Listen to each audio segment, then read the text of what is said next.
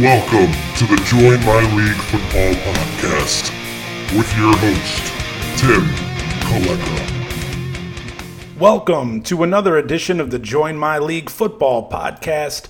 I am your host, Tim Kaleka, and with Week 5 in the rearview mirror, we look ahead to Week 6, and it is crunch time, folks. Yes, it's true that teams who are currently underperforming, they still have plenty of time to right their ship, and teams who are currently playing at a high level, they still have time to perform an old-fashioned choke job.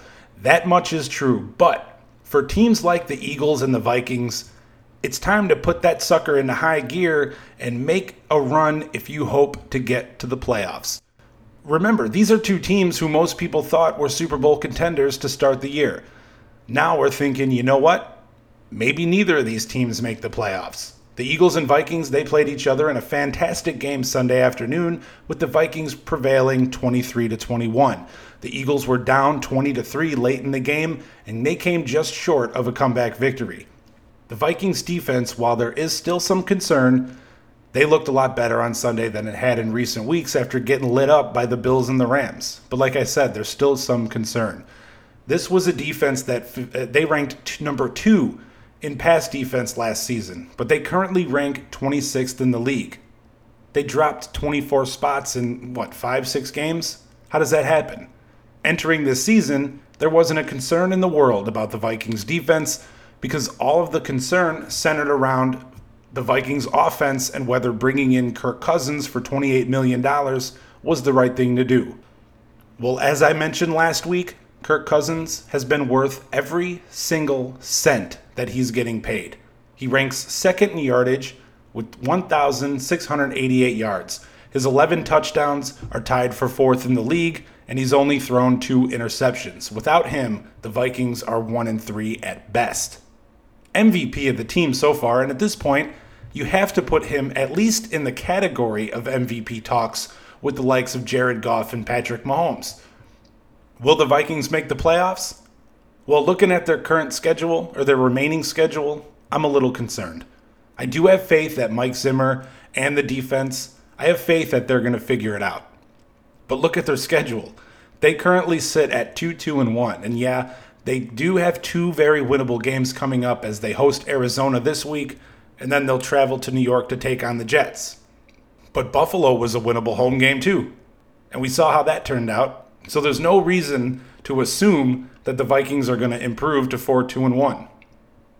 But let's assume they improve to 4-2-1 over the next 2 weeks. Then what?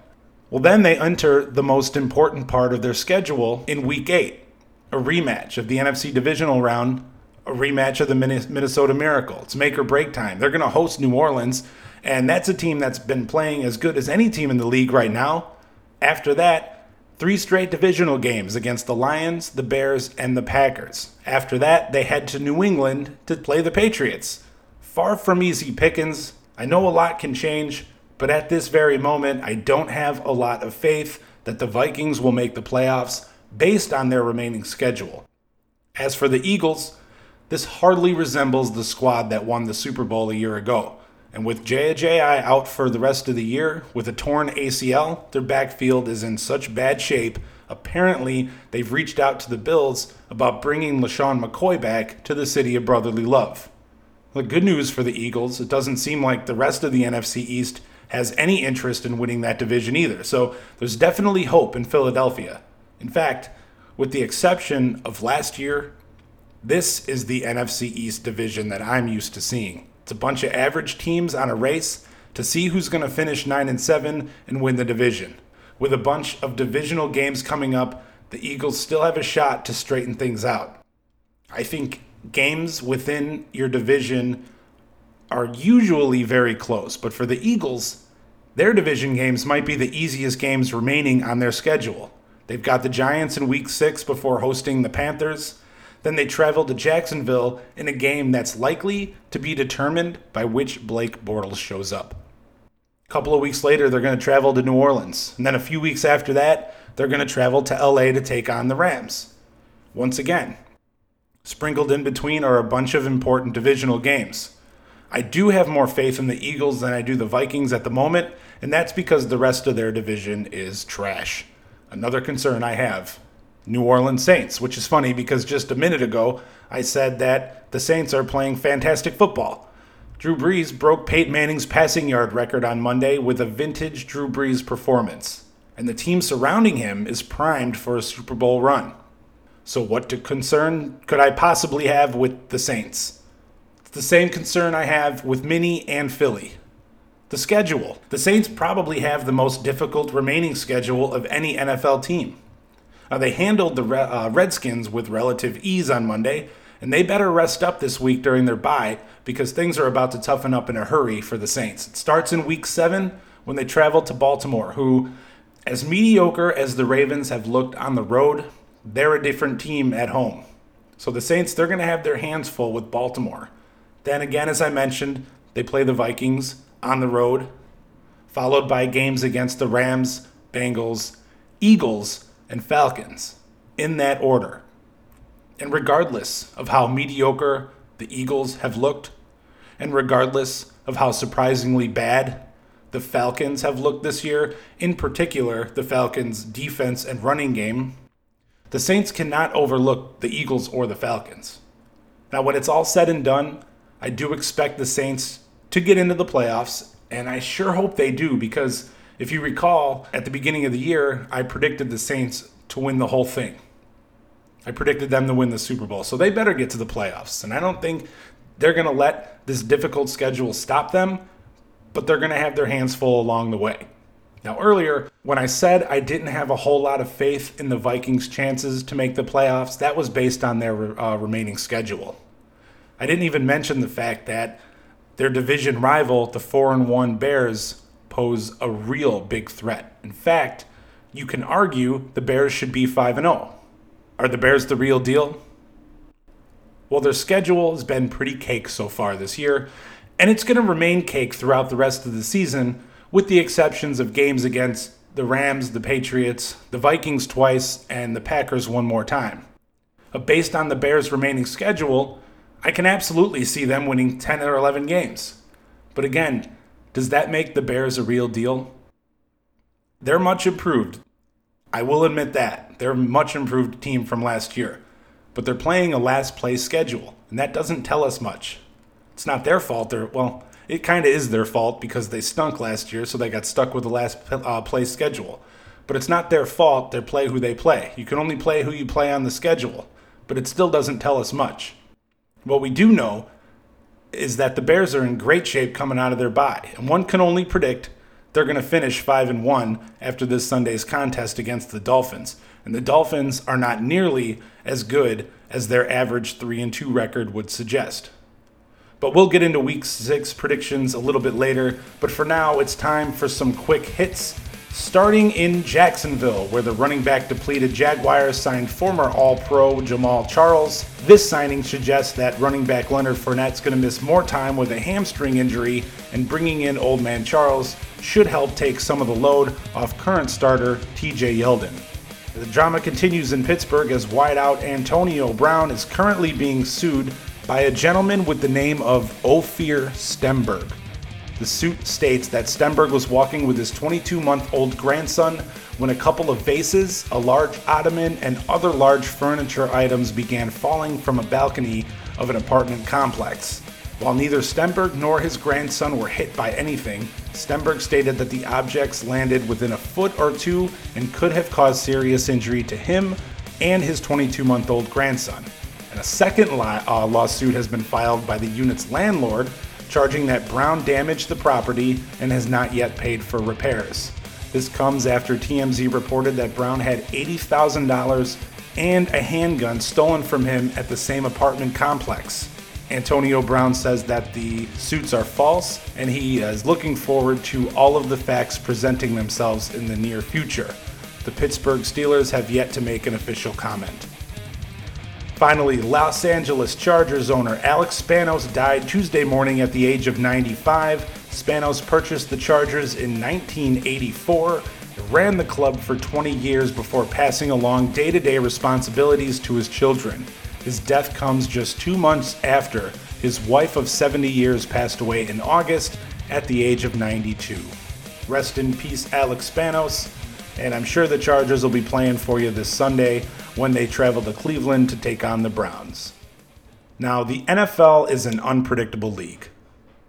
It stands for National Football League, but for longer than I've been alive, the more appropriate acronym for the NFL is not for long, because job stability is not one of the NFL's strong suits. Players have an average career span of 3.5 years, so they'll hopefully graduate college at 21, 22? So by 24, 25, they're done in the NFL, back to the job market. And it's no more stable for coaches. There were 7 first-year head coaches to start the season this year, and since 2014, there have been 22 different head coaching hires. Not for long, NFL. And it's not changing this year because after 5 weeks, there are several coaches whose seats are starting to get a little bit warm. In fact, I'm predicting that there will be at least 3 coaching changes come next season. No one's going to be surprised if these changes happen during the season either. And I'm going to start in Washington with Jay Gruden. He was hired to take the Redskins to the next level in 2014. Well, 2014 didn't go as planned, and they finished 4-12. The thought at the time was, new coach, young coach, maybe some growing pains. It seemed to be that way because in 2015, they made the playoffs by winning the division with a 9-7 record, thanks to playing in the favorable NFC East. Well, they made the playoffs, but they lost to the Packers, and that was the last time we've seen Washington in the playoffs. The offense hasn't really been an issue in Washington, thanks in large part to Kirk Cousins, who the franchise didn't feel was worthy enough to bring back long term. They thought Alex Smith was the better option. Well, Alex Smith is about as mediocre as it gets right now. Cousins is a top 5 MVP in Minnesota right now. But Alex Smith, he's got about 1,000 yards, 4 touchdowns, and 2 interceptions. A 92 quarterback rating. Now, granted, they had an early bye, fine. But those numbers are still far from impressive. They don't have a running game still. Adrian Peterson, he looks impressive, given that he's 33 years old. But he's not even putting up starting running back numbers right now. Chris Thompson's he's good catching passes out of the backfield. He's only got 23 carries on the season. And since Gruden's been there, the defense has finished no better than 20th, despite having hired 3 different defensive coordinators in that span. This season, the Redskins are currently 2-2. They're on pace to another very average record. This man's seat is heating up, and I'm almost surprised with the amount of money that they paid Gruden that his seat isn't the hottest of them all. But man, Bill O'Brien in Houston is making Gruden look like an all-decade coach. Last season, injuries were a very, very valid excuse for the Texans' poor finish. This year, everyone's healthy. J.J. Watt is healthy. How often do we get to say that? And J.J. Watt's one of the greatest ever on the defensive line. And he's never healthy, but he's healthy now. When you have an all-time great like J.J. Watt, along with Jadeveon Clowney, Whitney Mercilus, Tyrann Mathieu, Deshaun Watson, DeAndre Hopkins, who I believe is the best wide receiver in the league, how do you not make strides? How do you have a 2-3 record? And their 2 wins, they won in overtime. And they can easily, very easily be 0-5.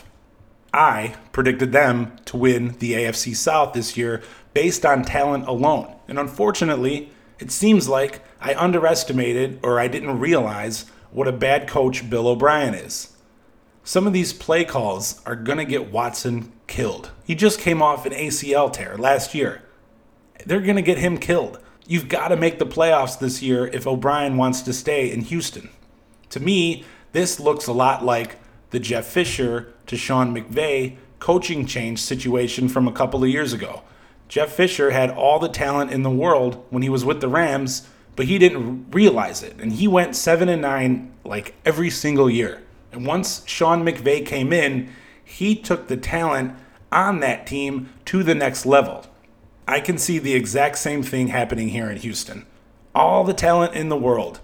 And if O'Brien would stop trying to get cute near the goal line, stop calling plays that are going to get his star quarterback killed, then they can absolutely compete for a division title this year. A 2-3 team lucked out of being 0-5 to start the year. How are you going to be third in total offense but 18th in points scored? Bill O'Brien's seat is getting hotter by each red zone failure. And the Texans' opponent this past Sunday, the Dallas Cowboys, I can't even see Jason Garrett finishing the year. How does this guy still have a job? And I'm not talking about the punt in overtime versus the Texans, because I have mixed feelings about that, believe it or not. I think it was one of those calls where, if they punted the ball and they pinned them back, they pinned the Texans back, and then they got a safety, or Watson threw an interception near the goal line, he would have looked like a genius. But because it didn't work out, he's kind of the scapegoat right now with that bad call. I'm not saying it was a great call. I'm not an NFL head coach, but if I was, I probably would have run it with the best running back and the best offensive line in the league. That's just me. I'm not him. He can make his own decisions. He's an adult. He's a head coach. He's been in the NFL long enough. He was just trying to win the game. So I do have mixed feelings about that call in overtime on Sunday. I'm not even talking about that. I'm talking about the overall lack of success by this Dallas Cowboys team since Garrett took over in 2010. He's got a record of 76-60 with 3 playoff appearances and only 1 playoff win to show for it. That's not what you expect from, quote, America's team. Again, they have the best O-line in football and one of the 3 best running backs in football. Yet the passing game is in shambles. They have no playmakers at all. Dak Prescott has failed to throw for 200 yards in 5 straight games entering Week 4. He looks nothing like the Rookie of the Year, Dak Prescott, from 2 seasons ago. Jason Witten retired, went to the commentator's booth, and they released Des Bryant in the offseason. Those were the only 2 playmakers on offense, with the exception of their running back. So part of Prescott's failures you can attribute to losing his 2 best weapons. The other part you can blame on Prescott for being trash. Absolute 100% grade A trash. Being, quote, America's team, you expect more. Trash Scott has regressed since his rookie year, and the offense is a mess. And even after defending Jason Garrett for the last couple of years, it seems like his patience wearing thin. He said, "We're being outplayed. It's time to take risks at that particular time." Now, whether you agree or disagree with the call that Jason Garrett made on Sunday in overtime, your seat is at a boiling point when your owner calls you out to the public. This guy is on thin ice, and Jason Garrett will not finish the season as Cowboys head coach. Mark my words. And now it's time for the JF Stacks Fantasy Football Waiver Wire Pickup of the Week, presented to you by yours truly, with an assist from the man, the myth, the legend, John Foyles, a.k.a. JF Stacks, a.k.a. Stacks, or simply Foyles. This week's pick was a little more difficult to make. There wasn't a whole lot of waiver wire noise after Sunday. No new names, a lot of backups being generated because of injuries, plugging them in for injured players, guys like Alfred Blue, Wendell Smallwood, Robbie Anderson. Those are all good pickups. So if you're able to get those guys and you can use the extra depth on your team, go for it. None of them are garbage. But none of those guys are going to be the savior to your lousy fantasy football year. There's one guy I do expect to make a little bit of noise in the coming weeks, and that's your JF Stacks Waiver Wire Pickup of the Week. And his name is Taylor Gabriel, wide receiver from the Chicago Bears. Owned in just 27% of ESPN Fantasy Football League, Gabriel's target share has gone up each week since week 1, and he opened eyes with a 7-catch, 104-yard, 2-touchdown performance against the Buccaneers in week 4. He looks to be a steady part of the Bears' offense going forward, and while Gabriel is far from a must-start, I think he should be owned in the majority of PPR leagues. Remember to follow on Instagram and Facebook every week to get your JF Stacks Waiver Wire Pickup of the Week on Tuesdays when it's released. All right, moving right along. On the season as a whole, making straight-up picks has me doing okay. Overall, I'm a combined 42, 34, and 2 on the year, which is a little bit over 500. I'll take it. More right than wrong. That's the way I'm looking at it right now. It's been a tough year to predict. But on this podcast, however, I'm 10 wins, 15 losses. So room to improve. And I know I've said this before, but it starts this week, okay? The improvement starts this week. And the first place I'm visiting to get back on track is in Cincinnati, where we're going to watch the Bengals host the Steelers in a divisional game. The Bengals are 2.5-point favorites, and I don't trust the spread on that at all. I think this should be a pick'em. I've been waiting for a fallout in Cincinnati for the last couple of weeks, and with the exception of a 31-21 defeat in Carolina during Week 3, the Bengals have yet to fall off the map. They're 16th in total offense, and they have a hard time converting on third downs. On defense, they rank 26th. They sit atop of the AFC North at 4-1, but as you can see, the stat sheet doesn't match their impressive record. They're finding ways to win. I'll give them that, because that's the only stat that matters. On the other side, we have the Pittsburgh Steelers, who showed life last week when they laid a beatdown on the Atlanta Falcons. This game is going to tell us a lot about both teams. Are the Bengals the real deal? Can the Steelers get back into the playoff race? Andy Dalton has been great at home, while Big Ben has struggled on the road. Then again, Pittsburgh's defense played great last week against a high-octane Falcons offense. This game can truly go either way. And talking about how the Steelers have beaten the Bengals 9 out of the last 10 times, that does no good trying to figure out the winner of this game. In a game like this, you're going to throw the history books out the window. It's going to be close. It's going to be hard-hitting. And there's likely to be lots of points put up on the scoreboard. But in the end, I'm going with the Steelers because I just don't trust Marvin Lewis and the Bengals to not mess things up. It's going to happen one of these weeks. Pittsburgh is already 0-1-1 in the division. They can't afford a second loss to a division rival. They're going to come out playing desperate football, and they're going to end up with a 31-27 win in Cincinnati. Now, up next is a battle between the Panthers and the Redskins, with the Panthers coming off a bye and Washington's coming off a game against the Saints where they never stood a chance. And I don't think they're going to stand a chance here in Carolina, even if they're playing at home. Alex Smith looked awful last week. And Carolina's offense may be getting a boost with the return of Greg Olsen. Olsen's currently questionable, but if you listen to him talk, it sounds like he plans on returning Sunday, barring any setback over the next couple of days. The Redskins have been as inconsistent as you can imagine. Their 2 victories were won by a combined score of 55-23, while their 2 losses have been by a total score 64-28. The Redskins are 2-9 in their last 11 against the NFC East, while the Panthers are 10-2 in their last 12 against the NFC South. And they have gone 4-0 against the Washington Redskins in that stretch. The Panthers are actually a 1-point underdog, and I'm on that all day long. Give me the better quarterback and the better team. The Carolina Panthers with the victory score 21-17. Now, both the Ravens and the Titans enter Sunday's showdown in Nashville with a 3-2 record. The Ravens are listed as 3-point road favorites, and I think that's just about right, given that neither team was able to score a touchdown last week, and they both lost by field goal or less. The Ravens went to Cleveland last week and laid an egg, ending up with just 9 points on 3 field goals, 4 of 16 on third downs, and they haven't scored a touchdown in over 100 minutes of play.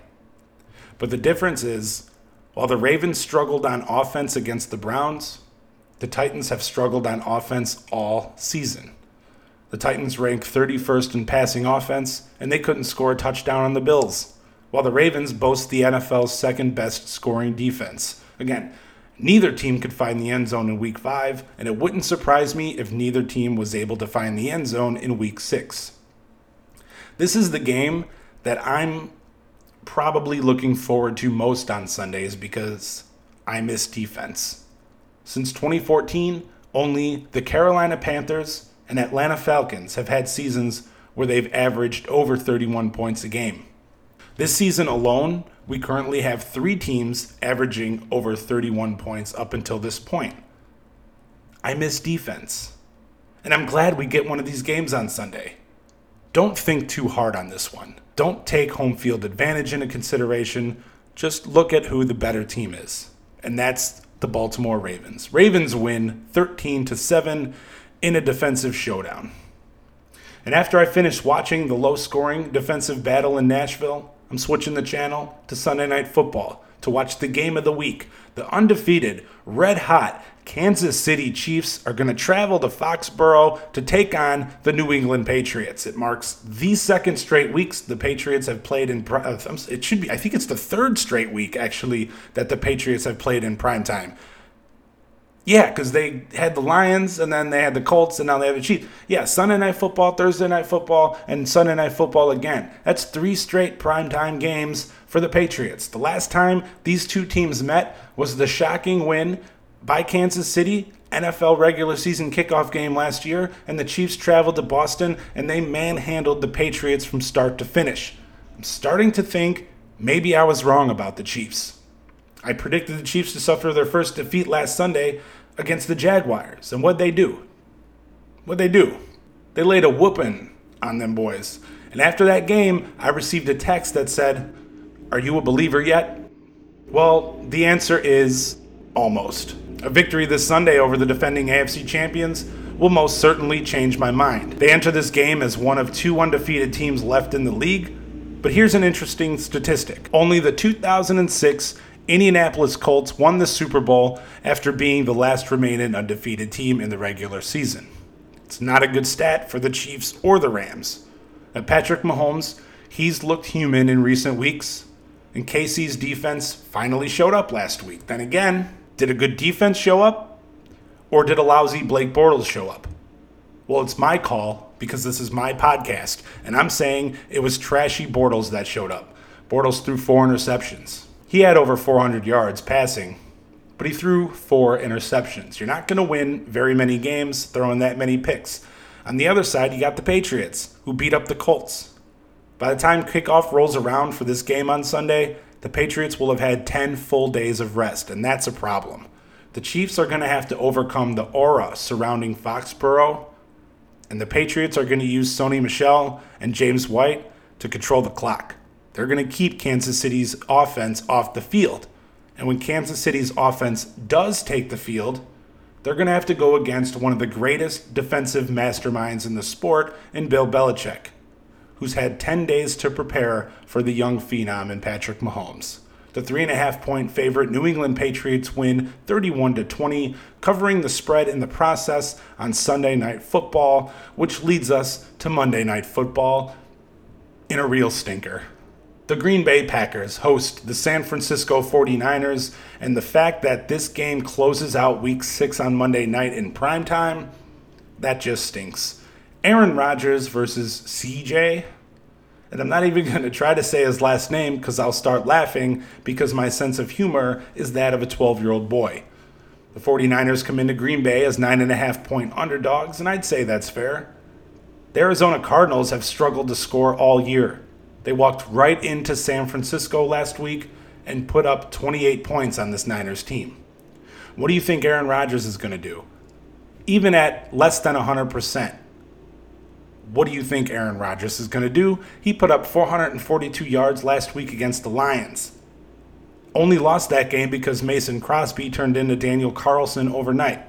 Green Bay is going to take this game, and they're going to take it by more than 9.5. The 49ers' running game is struggling, and it's making life difficult for poor CJ. CJ's nothing more than a backup quarterback in this league, and the lousy Packers defense, they might end up looking like the Bears defense in this game, so don't be stupid. Take the Packers straight up. Take the Packers to cover.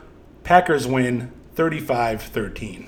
That is a wrap on this week's episode of the Join My League Football Podcast. Let me know how your picks stack up against mine. I had no one try to guess the team in which I root for this week, so good job, guys. You're learning. And next week is going to be fantasy football focused. I realize you people love fantasy football. You're all junkies, so make sure you listen next week and you're going to get your fixed. Also, a new segment to debut next week entitled, What in the Hell's the Matter with You? So make sure you tune in next Friday. In the meantime, Facebook, Twitter, Instagram, hit them like, follow, and share buttons. Subscribe on YouTube and all that jazz. Until next week, enjoy the games. I hope your team wins, unless, of course, they're playing my team. Kill your fantasy league and have a fantastic weekend.